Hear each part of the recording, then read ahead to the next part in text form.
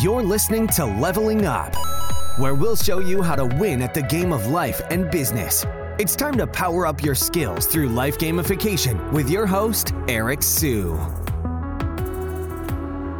Okay, so today we're going to talk about 7 marketing lessons that you can learn from Gary Vee, also known as Gary Vaynerchuk. So Gary Vee, he's built a nice personal brand for himself. He's got a couple million followers on different platforms, the Instagrams, the YouTubes of the world, the Facebooks of the world, and he generally speaks. He's got his agency, VaynerMedia, which he says does over, I believe, over $200 million a year. So he's done well for himself.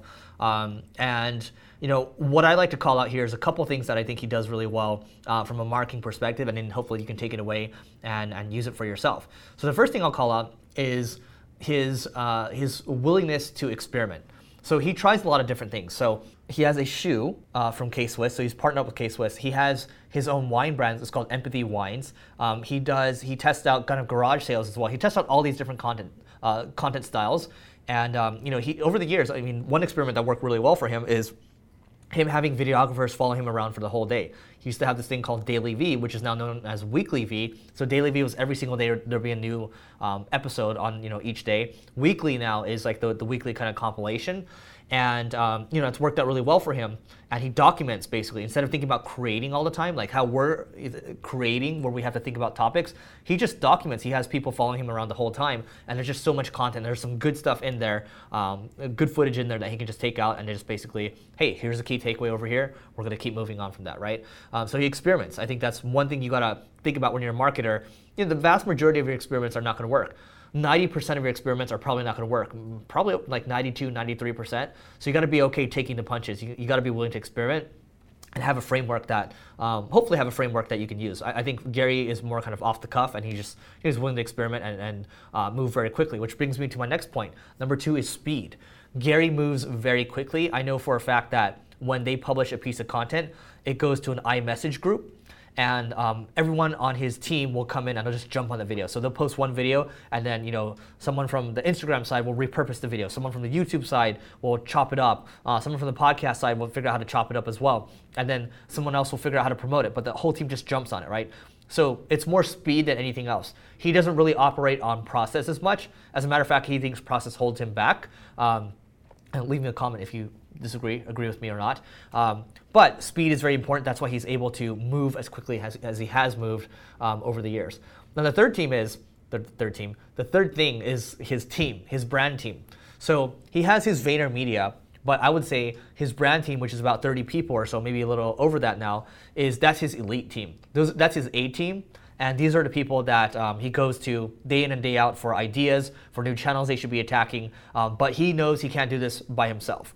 He started by himself. He's recording everything, but he's gotten to a point now where he realizes for the level of content, or the level, not even just the level, it's the frequency that he's trying to publish requires him to have a team, because he can't do everything by himself. So he's got a brand team, and that's how he gets things done very quickly. All right. Number 4, the circle of competence. So he built an agency, and agencies, I'll tell you, in entrepreneur circles, agencies are looked down upon, they're frowned upon. As a matter of fact, when I think about there's a couple groups out there, they don't even let agencies, or they don't even let coaches in, because agencies actually aren't that hard to start. I would argue, look, it's hard to build into the size that he's built it to, but I remember when Gary said he was starting his agency, he said that Mark Zuckerberg was like, dude, what are you doing, right? Because you can build a product, you can build scale with that.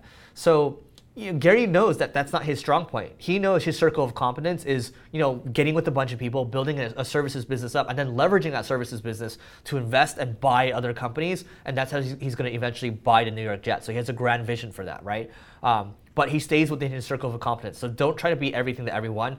Don't try to say, 1 second I'm going to do this, 1 second I'm going to do that. I'm going to try to do all these different things. If you know you're only good at this one thing, and I'm not saying he's only good at one thing, but he knows he's exceptional at that, stay within those boundaries, stay within the circle of competence, all right?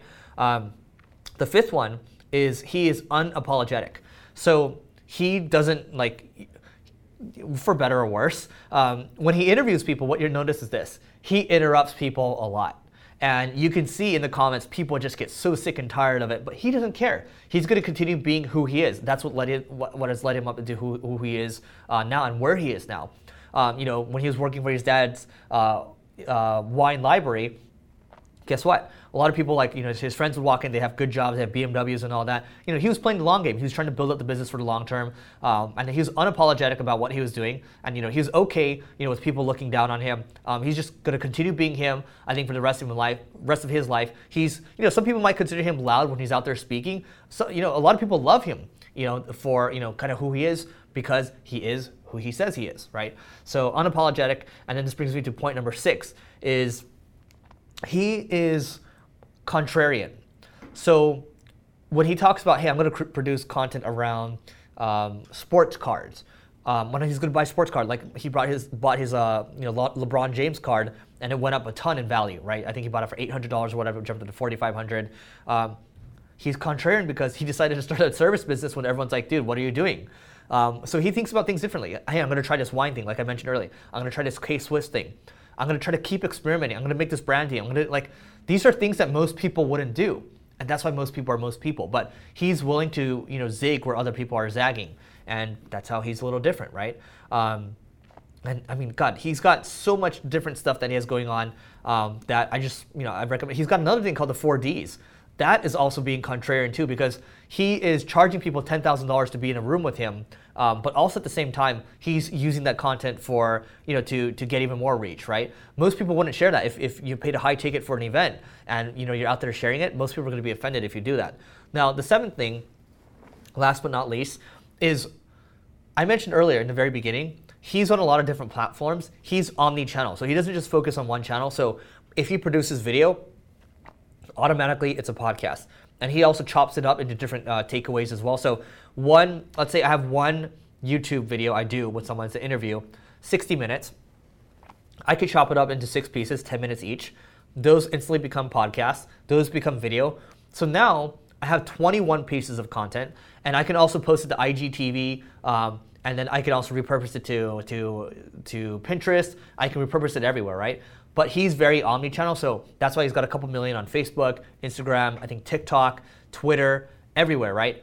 But he started with one channel first, and his one channel was Twitter. Twitter was, when it was in its heyday, he did really well with that. And then from there, he parlayed that into other areas, and it worked out really well for him. The omni-channel approach, his patient approach to omni-channel has worked out really well for him. And his patient approach to just life in general and investing in general has worked out really well for him. Those are just 7 things that Gary Vee does from a marketing perspective.